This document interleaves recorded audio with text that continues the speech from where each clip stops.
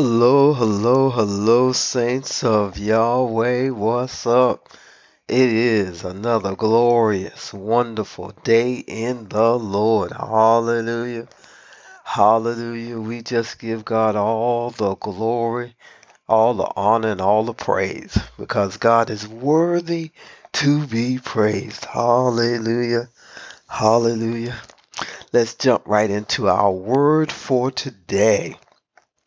May 9th, 2023. May 9th. Glory. We're moving right along. And I hope that it is a glorious day for you today, that you receive in you the knowledge of Christ, that you know that the fullness of the Godhead dwells in you, and that the Holy Spirit is moving in you to shed abroad the love of God, and that the wisdom of God is available to you, and that you can receive everything that you need to be prosperous and to be in health and to be uh, victorious today in everything that you set your hands to do. Just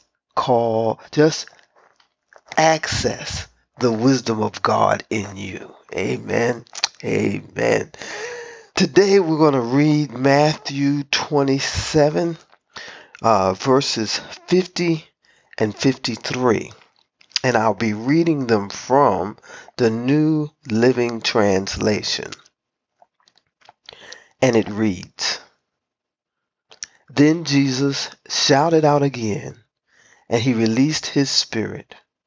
At that moment, the curtain in the sanctuary of the temple was torn in two, from top to bottom. The earth shook, rocks split apart. 52, rocks split apart, and tombs opened. The bodies of many godly men and women who had died were raised from the dead. They left the cemetery after Jesus' resurrection and went into the holy city of Jerusalem and appeared to many people. Matthew 27:50 to 53. This passage of scripture describes to us the moments of Jesus' death. And it says he shouted out again and he released his spirit. And then it talks about the curtain in the sanctuary of the temple being torn in two from top to bottom, opening up the Holy of Holies to all people. That Jesus' death paid the price to destroy the separation between humankind and God. That we now have an open avenue into God through Jesus Christ. That we can walk in and see God, and that now God can walk into us. When we receive Jesus as our Lord and as Savior, our spirits are opened up to the Spirit of God, and the Spirit of God becomes a part of our spirit. And as us and God are joined because of the price of Christ, we now are one. We are now the righteousness of God. Hallelujah. And now we can talk to the Lord one-on-one. We can talk to the Lord with God being inside of us, God in us. That is the hope of glory. That is the mystery of our faith, that God is now in us. God is not 10 million miles away. God is not a pie in the sky. That's not our hope. Our hope is that God is in us, and that at the time of resurrection, that our bodies will be resurrected. But as now our spirits has been resurrected from the dead out of the death of sin. And we now are in light and life.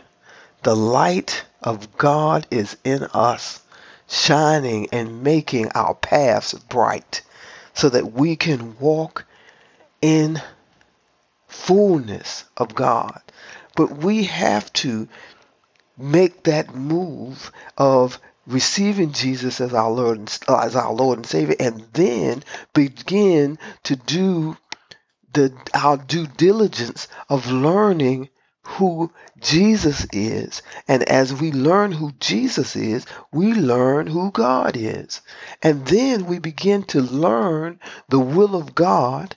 And as we learn what God's will is for our lives, we can walk in the fullness of God.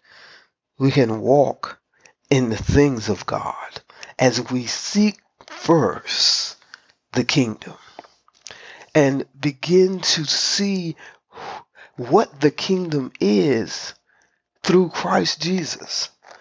As we study and know who Jesus is and begin to understand his personality and understand his characteristics and begin to allow God to change us. Yes, I said allow God to change us. God will not force God's self on any of us. God's not going to make anybody do anything. We have to make a willful choice to walk in the things of God. We make that willful choice. We have to change our way of being by abiding in Jesus and allowing Jesus to abide in us. It says that when Jesus' resurrections happened, that people were raised from the dead and went into the city of Jerusalem and appeared to many people.